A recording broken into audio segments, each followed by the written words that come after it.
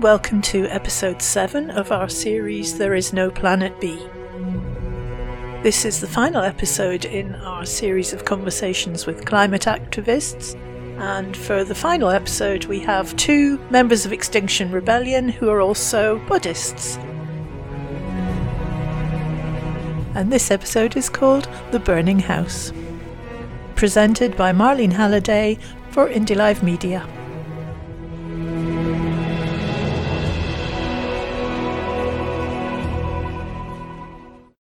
Well, welcome everyone to another in our series, There Is No Planet B, and I'm here this week with Angela Lombardi and Shanti Garba. They're both Buddhists. Angela is a member and practices in the community of the Glasgow Buddhist Centre. And I know she helps organise their social action group, which was pretty active during COP26 here in Glasgow last month. Shanti Garba lives in Bristol, and he is the author of a book laying out the Buddhist response to the climate and ecological emergency that we human beings have brought about here on our one habitable planet. So Angela and Shanti Garba, thank you both very much for agreeing to come on the programme. I really appreciate that. It's great to have you. Thank you. Shanti Garba, if we begin with you, your book is called The Burning House, and it's the subtitle is A Buddhist Response to the Climate and Ecological Emergency. Can you tell us a bit about why you chose that title and what its relevance or significance is to Buddhists and to climate emergency? Okay, so I was getting interested in trying to write something about a Buddhist response to the climate ecological emergency. And then I think it was in 2019, I heard Greta Thunberg saying to various groups of world leaders, she said, "I want you to act as if your house was on fire." And I thought, aha, that gives me my book title. That gives me the title of my book because, well, in the Buddhist text, there's a parable about a burning house. And in the parable, there's a father who has many children and his house is on fire and the children are inside the house.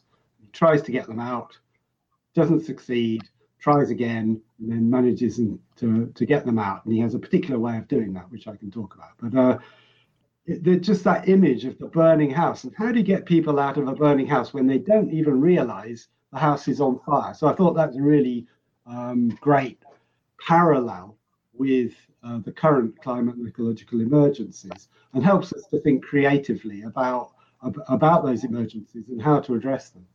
So when it was published this year, I think, is that right? That's right. Just a few months ago, in August. Yes. Yeah. Just in time for COP26.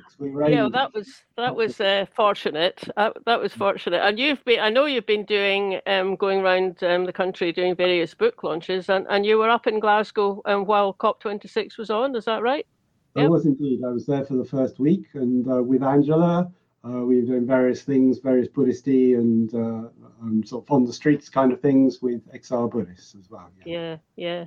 So Angela, just to let people know a little bit more about yourself. So I know like I said, you're engaged with the Social Action Network at the Glasgow Buddhist Centre, and I was watching a video that you did just the other day that where you were talking about your own personal journey, in terms of action to save the planet, and you mention in it what you call a chemical moment, a sort of a chemical moment, your description, where something shifts in us, a sort of shift in how we look at ourselves and our place in the world. And it would be great to hear a bit more about that. And the other thing you mentioned was about the inner conflicts, and I thought, we all have those, don't we? Like we want to save the planet, and that's genuine, but kind of we also want to drive our cars and go for a holiday and maybe and we kind of quite like it that we can get relatively cheap clothes because they're made at the other side of the world. And so could you just tell us a little bit about that chemical moment? Well, yeah, thanks very much. So it's an alchemical moment, like alchemy. Oh, right. Yeah, that makes sense. Yep. So when something just kind of, you can't quite scientifically explain how you've got to a certain juncture in your thinking, but something's shifted. Yeah. And I think probably, like for many people, COVID was a massive one. I remember sitting, like everybody at the end of March in my house, I'm kind of scared.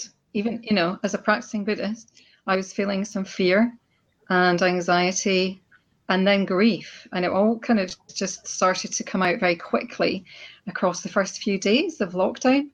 I live on my own, so possibly I was going to be a bit more prone to that initially than maybe if I'd had people around me. And I think very quickly I fell into, I don't know if listeners would know necessarily what this was, but it's a practice called Tonglen, and it's a practice where we really try and exchange a kind of real feeling for other as well as with ourselves. And it was a real way that I didn't even kind of calculatedly do it, sit down and do it. I just found myself naturally falling into it every day around dusk, around now actually, where I would just really feel this opening into grief for the world. And I suppose that at the time was a response to the suffering that I kind of was increasingly aware of, like we all were around COVID. But over time as well, it just became much more connected to the planet itself. And I think also with the kind of added downtime sitting in the house, I just got more and more into, okay, this COP thing I didn't really know much about before is being cancelled. And suddenly it felt like an opportunity. And I'm in Glasgow and I thought, okay, I have an ethical, spiritual practice and I need to respond. So that kind of kicked off. That just grew my, okay, I'm not perfect. I'm very flawed. I've not got a history of activism particularly, but I just need to do something. I want to do something. And how can I act and how can I galvanize and how can I be with others that will do that? So. Yeah, that's really good. That's really good to hear. And well, when we come back to what it actually was that you did and what what happened when you were out on the streets, but just to go back to the book, Shantagarbha. So I'm sitting here with the contents page. I have got a copy of it by the way, the book. I haven't finished it yet, but I have started. But it's just interesting. Like you start off and you're talking about a crisis. But it's a crisis of empathy. I mean, obviously, there's a crisis in terms of the climate and the stability of it, and species being pressurized by that. But actually, what you start off talking about is a crisis of empathy. So, you just unpack that a wee bit for us. Sure. Thank you. Yeah. So I kept on thinking there's some spiritual dimension to this crisis, to these emergencies, and obviously trying to understand that from a Buddhist perspective, and also from what I know, which is I teach nonviolent communication. I share nonviolent communication. So that's all about empathy for oneself, empathy for others. For me, it's a crisis of empathy in the sense that we haven't been able to get our heads around the issues. We just haven't been able to get our heads around the scale of the issues, the scale of the emergencies that we're facing. So it's really a crisis of imagination, of our capacity to imagine the likely consequences of our actions, both personally and collectively. So I see it as a crisis of ethical imagination or empathy. And have you got any ways to increase that, either in yourself or other people? Yeah, so I guess there are two questions. It's like, well, what can we imagine and do we care? And I'm taking it that people, that listeners to this program, care. The question is, what can we imagine? So can we imagine the impact of our collective actions on, let's say, Pacific Islanders? And can we imagine them gradually moving their farmland and their livestock from the edges of the island, as those become submerged, to the higher ground in the island? And perhaps gradually having to leave the island completely because it's just underwater. It's just been submerged in the sea. So can we imagine that kind of impact? And can we allow that to affect ourselves? Can we allow that to change our decision making as we're driving to pick up the kids, or whatever, well, what would be eating dairy products, and or whatever. Yeah, it's interesting. It's the Pacific Islands that we start trying to imagine with, or maybe the Bangladesh, the Delta around there was also low lying. I was sitting in on a Zoom meeting, talk, discussion the other week, and we're actually the whole subject of it was a Green New Deal for Scotland. And what could or couldn't be done, and the chap who was doing the talk was talking about the effects of climate change on Scotland, and I said I asked afterwards, I don't really know what effect. So say there was a 1 meter rise in sea level or a 2 meter rise in sea level. I mean, what effect would that have on Scotland? And Craig sort of immediately said, "Oh, I've got a map. I'll screen share it with you." And basically, I think for 2 meters, Glasgow Airport is underwater because it's very near the Clyde. I mean, it's a good place to have it for an airport. It's, got good approaches to it and everything, but it's very low lying. And and when you hear something like that, you kind of go, "Oh, it just bring it back to you." Whether that's a response in me of empathy or whether it's just shock about where will the aeroplanes land, it's not doesn't necessarily kind of take you straight into a more genuinely empathetic response. But in a way, if we can sort of imagine, it can happen here. It's a kind of way. And I was talking to a friend in a very unrelated thing actually earlier. It's something about just if one's not experienced something, if we've experienced something like depression, we're probably in a better place to really empathize with somebody who's got depression. And I think sometimes we can just have a real failure of imagination. And I think this is what Chantikarp is getting at.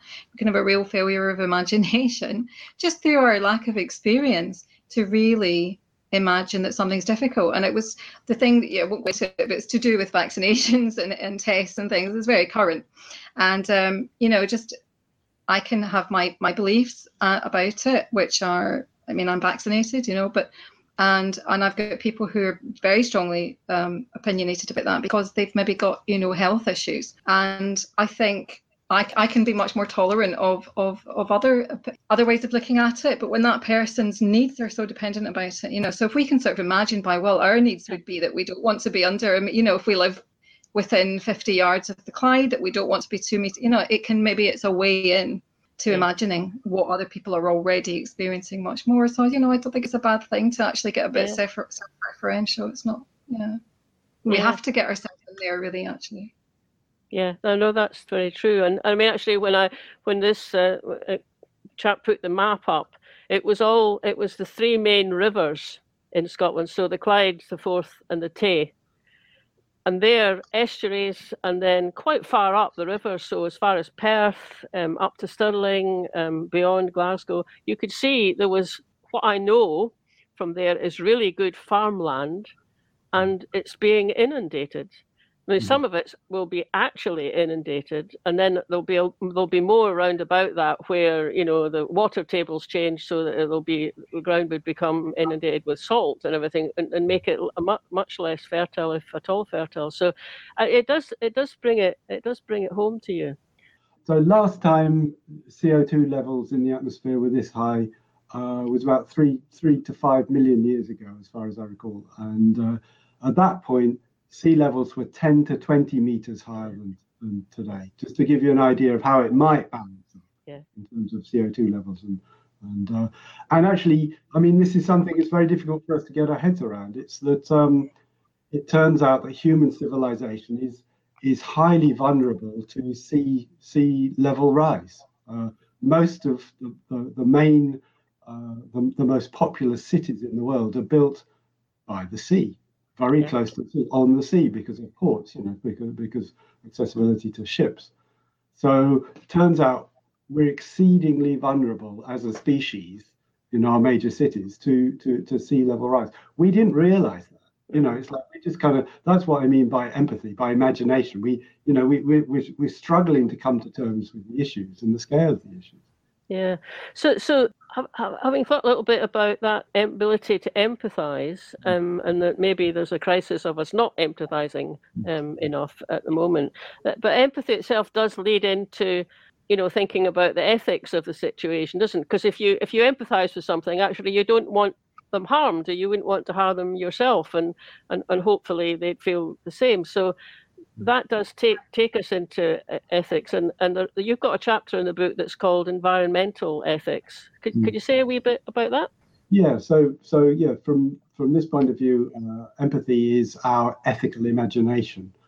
And I talk about, from a Buddhist perspective, we've got various reasons why we might be engaged, why we could be engaged in environmental action. One of them simply is just self-interest. It's like we don't want to foul our own nest, as individually and as a species and for future generations. And a particular interest we've got as Buddhists is we want to preserve the kind of atmosphere where humans can thrive. So enlightenment can still be a possibility. So there are those kind of more rational elements. And then there's just a sense of solidarity with life. Yes, indeed. Life is valuable as life, and that sense of resonance. So like we resonate with life outside ourselves because we can resonate with what's inside, with our life inside. So yeah, just a sense of kind of solidarity with life, and finally, just responding compassionately when we see suffering. We want to alleviate it. So responding compassionately in a spontaneous way without thinking too much about it. So those are the kind of elements I'd want to draw on, in terms of a Buddhist response, a Buddhist ethical response to the climate and ecological issues. Yeah. So I mean, at the heart of Buddhist practice, there's a sort of statement that, unfortunately, for a lot of we human beings, we don't really act on the basis of compassion and wisdom. Unfortunately, we often act on the basis of greed or hatred of even, and underneath that, a delusion about how things really are. So, it strikes me that the whole thinking about the response of, well, certainly the response of governments, and even more so the response of corporate from corporate pressure is on greed. So it's such a deep set mental approach to things. I mean, I'm saying them as if we all do, we're aware of it and we all do it consciously, but it's not like that. It's much kind of deeper down in us. On the other hand, also deeper down in us is the capacity to turn that around and behave on a basis of wisdom. So do you touch on that in the book? Yeah. Well, I think there are a couple of things there. One is greed, hatred, and delusion. They were formulated by the Buddha as kind of personal kind of things which affect us personally. However, what we're dealing with now is corporatized greed, hatred, and delusion. So you mentioned corporations. Or at the advertising industry, that is corporatized, institutionalized greed. And hatred, well, institutionalized hatred is the military industrial complexes in the world, which have an enormous influence on government policies around the world, national policies around the world. And then delusion, what could that be? I don't know. Well, like the media, I would say perhaps the media, fake news, and the media generally. We're dealing with institutionalized greed, hatred, and delusion. And I think there's an element of the delusion part is when there's an element of willfulness to it. It's not. It's we could claim that we didn't know about these issues. However, some people did, and they suppressed that information. Like ExxonMobil did studies in the 70s, I believe, quite accurate studies about CO2 burning fossil fuels, CO2 concentrations, and temperature rise. Pretty accurate, it turns out. But they suppressed that information, and they entered into massive campaigns of disinformation, of challenging that view. So there's an element of the unskillful part is the element of willfulness, of willful ignorance, and that includes me and in my life as well. Yeah. Yes. So a quite common response to that, especially thinking about the corporate, willfully ignoring, suppressing information like that. A common response in people who do care about it is one of anger. Now, anger can be motivating. It can, it can motivate us to get up and get out and do something. But do you think that's okay to start off with, but maybe in the longer term, we need to do something a bit more skillful than that anger? I think in the long term, compassion is the only fuel that's going to be sustainable for us, to act in relation to the climate and ecological emergencies.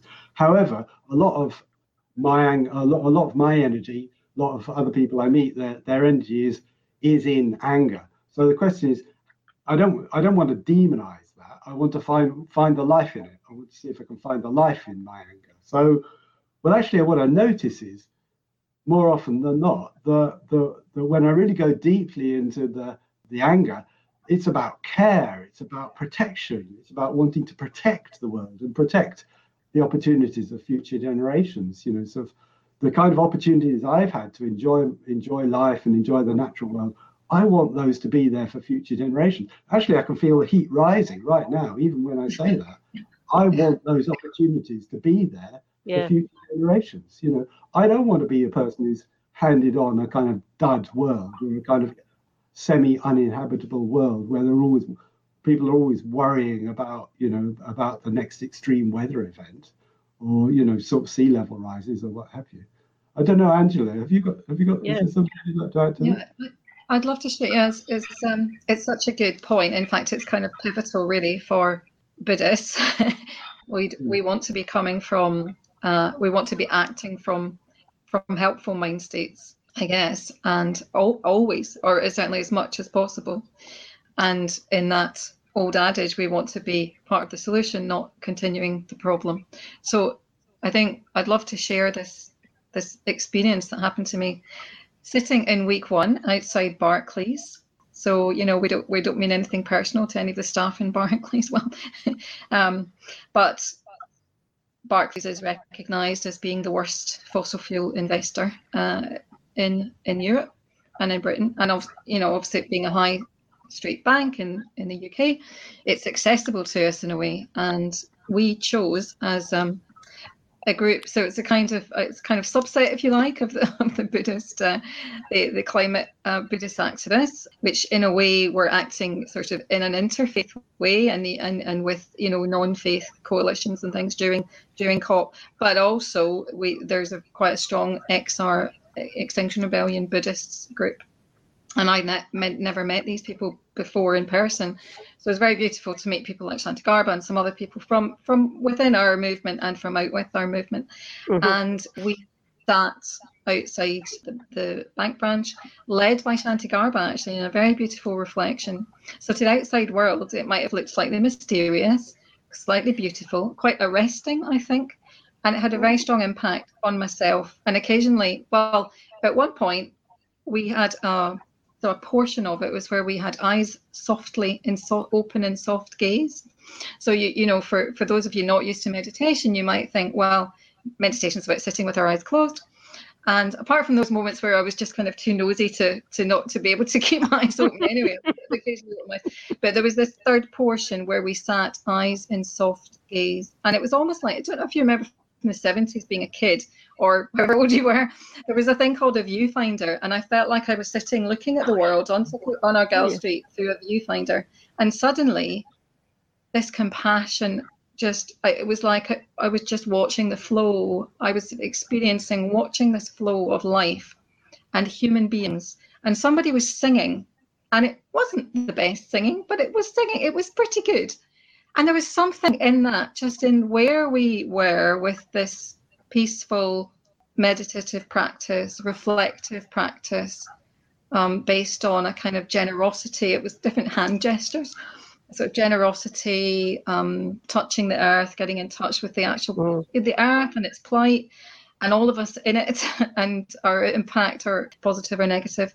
And then this beauty of beings connected with, and I've never had this sort of expressed in my mind before specifically. I think Buddhists talk a lot about suffering or delusion, so greed, hate, and delusion, as we've mentioned, but I specifically had this, suddenly was just filled with a sense of the beauty and foolishness of human beings. And I just felt filled with compassion. And me, I'm including me, all of us, we just are trying to do our best. And all we can do is keep awakening to that. And all we can do is keep awakening to each other's difficulty and not facing it. And then that helps us open more to that. And I suppose it was just, the foolishness is just our shared inability to really understand the interconnected of it. And actually, just I saw something today that an XR Buddhist had put on their website, and it was something about a Buddhist declaration of interdependence. So I was kind of thinking, I am an independence supporter for Scotland, but within that understanding of that mutual interdependence of beings on the planet, for sure. Yeah. So I'm still working out what I go and do with that. I think initially I felt quite angry. So this is how I felt. I think I took it away. And once I got past the absolute, exquisite feeling of just connection with it, I got a bit angry. I was a bit frustrated that, God, beings are just really we're just too stupid to sort this, or we're too stupid to understand the consequences of our actions. And I just have to keep coming back. It's just my practice at the moment, just every moment. I realize, or every day I try to go, it's compassion. I just have to keep coming back to compassion and love, or metta, as we call it, a loving kindness and an unsticky loving kindness for all of us in this boat, this earth boat we live in. Sorry, that was a bit. Yes, but it was all about anger and compassion, really. Yeah, it just seemed to sort of sum up something. Yeah, but it's interesting. I was at a meeting last night, an XR meeting, Extinction Rebellion meeting last night, and one of the people who was giving a little bit of a talk mentioned that film with Pete Postlethwaite called The Age of Stupid. Oh, yes. It's from a must be 1990. I can't quite remember when it came out. And I remember when I watched it, and I mean, she was saying what a big effect it had on her. It actually impelled her into doing something, and it had quite an effect on me actually when I saw it as well. And it's fair enough. The age of stupid, because we see there's a problem, we know what the solution is, but we carry on doing the same things, and then we wonder why we carry on getting the same results. So it kind of is fair enough, the age of stupid. But there's another kind of connection to make, isn't there? And it's maybe a bit more like the one that you have just described, Angela, because when I was listening to you on that other video that you did, and when you mentioned that alchemical moment, actually what that reminded me of was it's a book called The Atom of Delight by Neil Gunn.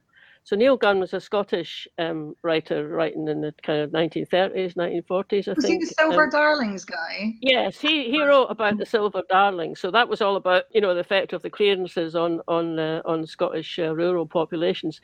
But The Atom of Delight is a bit more of a biography, and actually it's often described as a spiritual biography. And his phrase, the atom of delight, I looked up how he defined it, and he says it's those moments where your sense of self become part and parcel of your sense of the world about you, and where your normal self and other boundaries disappear or dissolve. At least momentarily, they dissolve, and then the experience of that is a delight. And I mean, I think I sort of like that it's called a delight, because it makes it a bit more accessible. It's a momentary thing maybe, but it's such a experience of, well, you mentioned beauty, Angela, so beauty and delight and connectedness, and he also talks quite a bit about then an awareness of interdependency, how he's affected by what's happening on the hillside, and what effect he's had on the hillside, and what effect his ancestors have had. But more importantly than that, he kind of talks about it as it's a way to live differently. If you can just capture the essence of it, you won't feel it all the time, but if you can capture the essence of it, gives you a kind of a key to unlock a different way of living differently. And actually, since then, I remembered that Neil Gunn, although it was 1930s, he was talking about. Apparently, he was quite influenced in his thinking by Zen Buddhism. So anyway, these things are all kind of maybe helping us get to, like key moments when something happens that's a bit out of the ordinary, but then trying to keep hold of it in a way that's that's helpful. That's the difficult. Something a little bit more I'd like to say, because obviously I don't, I'm not advocating to anyone that we get stuck in this thinking about our mutual and common foolishness.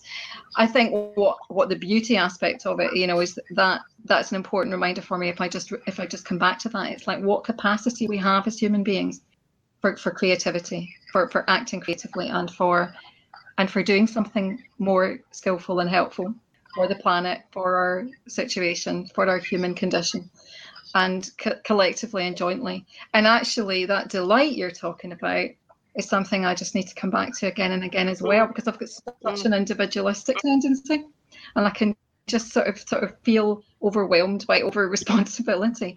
And it's quite a sort of arrogant thing, really, but just to be able to come back again and again just into that, God, I'm not alone, I'm here with others, and I can, I can just let go into that. And there's a trust that needs to be there, an understanding of this, you put something good into action, and something good may well come out of it. We can't really know. And it's part of the Buddha's teaching, isn't it, on a certain type of outcome will come from a certain type of action, so a more positive one will produce, hopefully, and all other things being equal, a more positive outcome. So just have to continue to have faith in that. And as I practice as a Buddhist and I touch the earth, whether I'm sitting in meditation in front of Barclays, or I'm sitting in my house, or I may be out beside a tree in my local area, I can just bear that in mind. And it's a real strong antidote to hopelessness, actually. I think it takes the whole idea of hope and hopelessness out of this whole endeavor for me, that actually it's just an understanding that if I, as part of a collective, just act skillfully when I can, in the way I can, without killing myself with guilt and striving over, and over striving and that kind of thing, something good will come. Something better will happen. It might not be enough. It might never be enough. We can't know. But just to stay with a sort of something that's sustainable, COP wasn't quite sustainable. I mean, we all just went and burnt ourselves out, and then we're having a bit of a break. But, we will come back. And I think everybody who's really around the world who's been galvanized up, and focused on COP will be coming back strongly, hopefully in the new year, after a bit of a rest. And changed, I think. We'll all be changed with the sense of communities that happened during COP, the sense of relationship building that happened, the sense of living and exemplifying something that we're actually wanting to offer as better toys. And maybe Shanti Garba would like to say something about that. Yes, go on. Tell us about the burning house and the toys, Shanti Garba. Well, I'd like to just comment on something that Angela said there, just add something there, which is this thing about empowerment, or sort of the sense of powerlessness that besets so many people, including myself. And I really came up against this strongly when I was writing the book. It's like, oh, what can I do? I came to think, and I don't know whether you'll agree with me this, but I came to think that sense of powerlessness is to some extent cultural, is to some extent culturally conditioned particularly by living in a consumerist society, dare I say it. We're used to consuming. We're used to kind of sitting back on, if we've got the dosh, we get the goods, we get the services. But apart from that, we don't have much to do with anybody else or the outside world, because it's just mediated by finances. And that sense of kind of passivity and receiving, the model of, the TV as God, in the one-eyed God in every room. I mean, it's a lot bigger than that nowadays, but you get the idea. So I came to sort of really want to challenge that sense of powerlessness and passivity in myself, and when I get the opportunity to encourage other people to challenge that sense of powerlessness and passivity in relation to the climate and ecological emergencies. And as Angela says, just to start thinking, well, actually, my actions do matter. Our actions do matter, because the way we behave will impact the futures and the many different possible futures the forthcoming decades and centuries. So yes, our actions do really matter. Oh, so burning house. Yes. The kids are inside. They're not kind of even aware that it's burning because they're all having a good time, aren't they? They're all playing with their toys. Oh, that's right. They're all playing with their toys. They're just completely absorbed in their toys. Yes. Take them years to play all the games and all the apps they've got on their toys nowadays. Oh yeah, don't tell us about it. I know. Yeah. So, but actually, they're in danger. They just don't know. Yeah. It's interesting in the parable. The father who's trying to get them out, he's saying, "Look, the house is on fire. You got to get out. Save yourselves." But they don't even know what fire is. They don't even know what a house is. So they haven't got a common vocabulary or common understanding of what's going on. So, and he tells them to get out because the house is on fire. They take absolutely no notice. They just carry on playing with their toys. And but then he has a kind of flash of inspiration, and he knows what kind of toys they like. He knows what kind of toys each one of them likes. So it's a kind of empathic sort of move that he has a sense of what kind of toys they like, and then he tells each one of them, "Hey, I've got this wonderful toy outside. It's even better than the ones on TV, and you can play with it till bedtime." And of course, they come rushing out of the house, fighting themselves, jostling to get out, to be first to get out of the house, to safety. So of course, once they're outside the house, he's able to give them wonderful toys that they couldn't even imagine they received. But what I like about this parable is it gives me an idea that particular appeals are probably going to be more effective than general appeals, than generalized appeals. Yeah. There may be many different kinds of appeal, not necessarily one. I don't think there is just one appeal.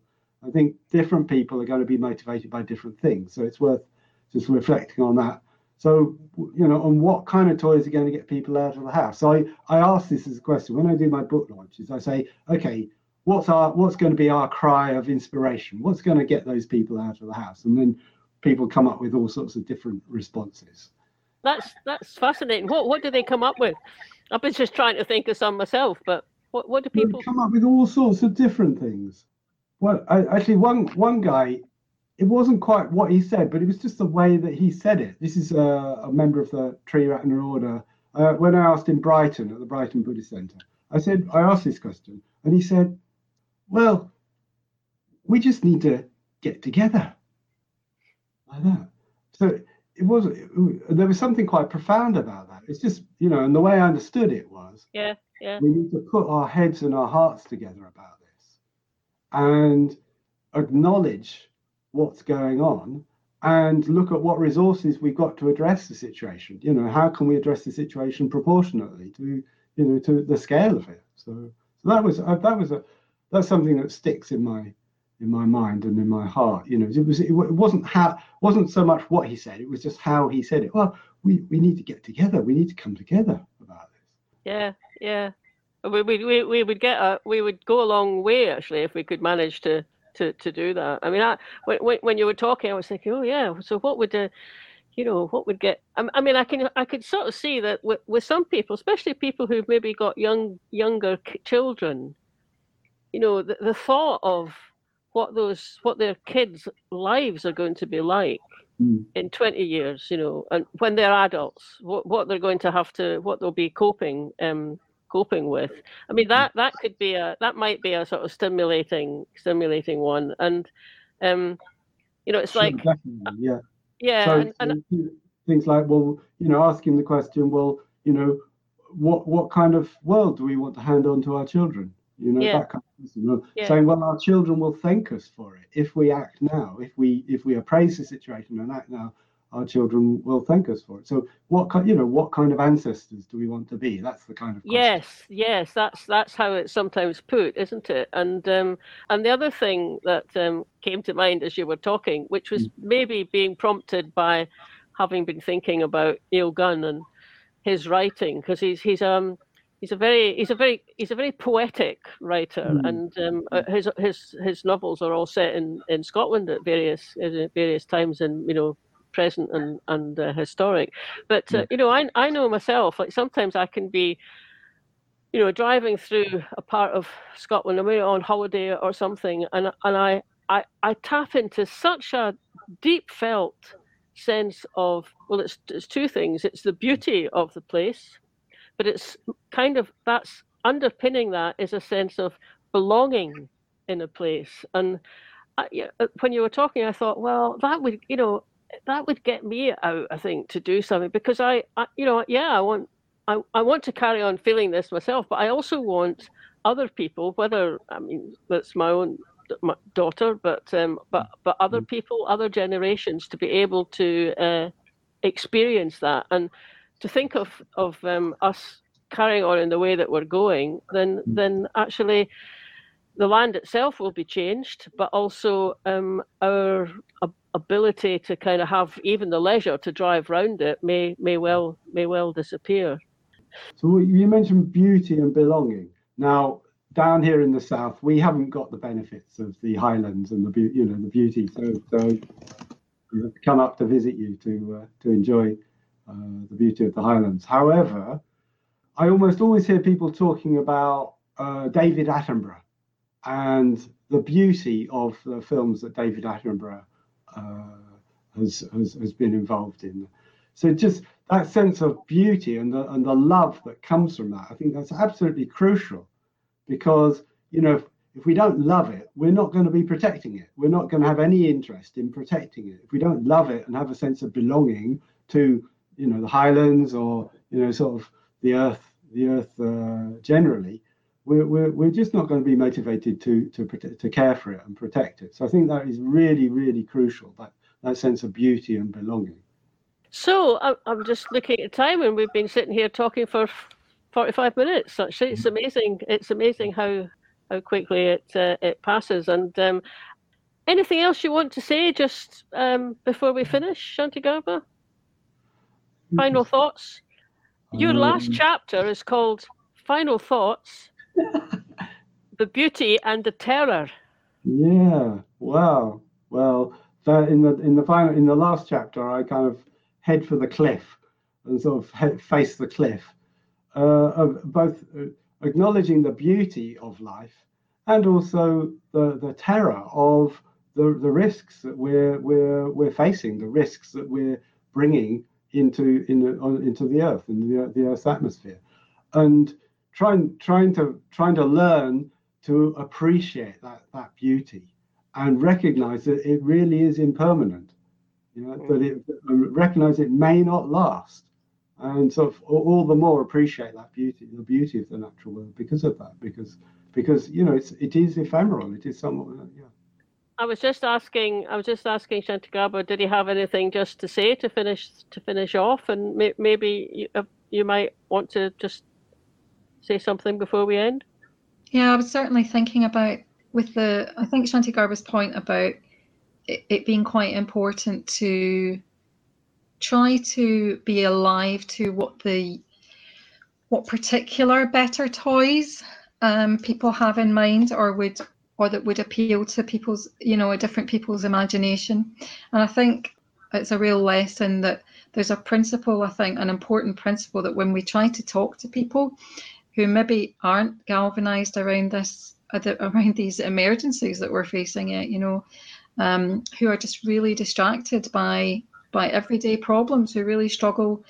And there was a very tender incident in the second time we sat outside Barclays. We went to that huge big building on the other side at Tradeston, the other side of the river. Yeah. In week 2, Shanti Garba left during COP, and we were crossing the bridge, that little bridge, in very sort of quiet procession. And we had blackbirds with us, some Extinction Rebellion people dressed up as blackbirds. They're known as the blackbirds from Frome. And they're so tender. And there's one of the number reads out the story and how they're worried about their future and how they're kind of, suppose, canary in the coal mine to an extent. And there were 2 young women crossing the bridge as we crossed. And in response to the tweeting of the blackbirds, one of them said, "Birds, shoot the birds." I've got enough problems feeding my wains, you know. And I think we've really got to try and remember what's important to people and how we can make it relevant, and how we can make just.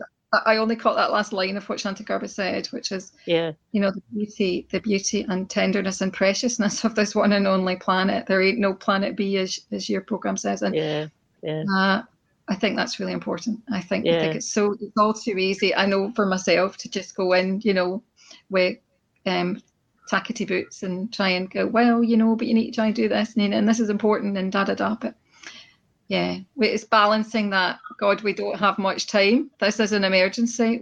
Let's try and really make it as relevant as possible. Yeah. That's a good place to end on, I think. And it is interesting, isn't it, when you know, like you walking over the bridge and then there's black crows with you, and images like that. I mean, actually, ones that are kind of come to life in that instance have an effect, don't they? Sometimes a surprising effect. Again, while COP was on, I went over to Govan one afternoon when Storm, the puppet, the big puppet Storm was. Well, she came out of the Clyde as was meant to be. Didn't really, of course, but actually she kind of did. And walked along to a bit further along Govan to a place called the Govan Graving Yards. So those are, I mean, it's the one big part of Glasgow on the riverside now that's undeveloped. But what it used to be and still is where they took the ships to repair them. So that, but it's basically dry docks, but they're huge dry docks.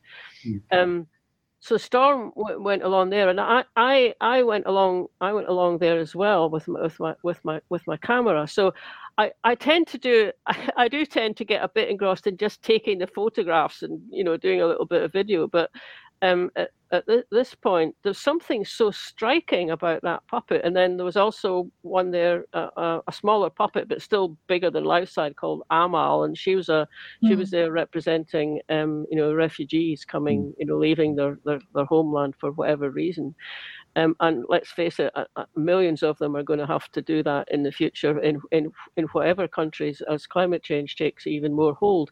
But there was something very. It was so poignant because Storm. So I don't know how tall she was, but 5 meters at least, and she was rising to her full height. And yes, it's all done mechanically, but still, this quite beautiful figure was rising to her full height, and the graving docks they're not completely opposite to where the UN Blue Zone was for COP. They're a little bit downriver of that. But she just raised her arm and pointed over to, as it happened from the angle I was at, she pointed over to the UN. I was nearly in tears, actually, because it was like the ocean and the planets just going, we need help here. You know, you could do it. You could deliver it. You know, will you please get on it and do it? And I mean, I don't know how optimistic you sort of feel about, you know, the Glasgow Climate Pact that has emerged from those meetings. I mean, certainly gets criticised on quite a lot of sides, but it is something, and you know, it's at any rate, imperfect though it is, it's what we've got, and hopefully something, you know, even better will come out of it. But anyway, look, I've really enjoyed talking to you both. It's just fascinating, you know, bringing a Buddhist perspective and that in, and also just thinking about the kind of things that influence us maybe a bit more deeply than we're sometimes aware of, because after all, it's not just people who meditate or, you know, have decided that they're going to practice as Buddhists who have those underlying depth of feeling for beauty and also terror.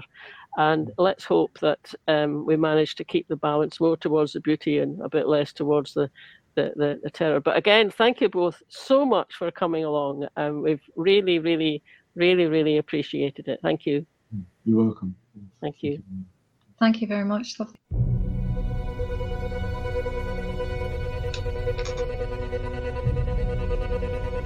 Thank you.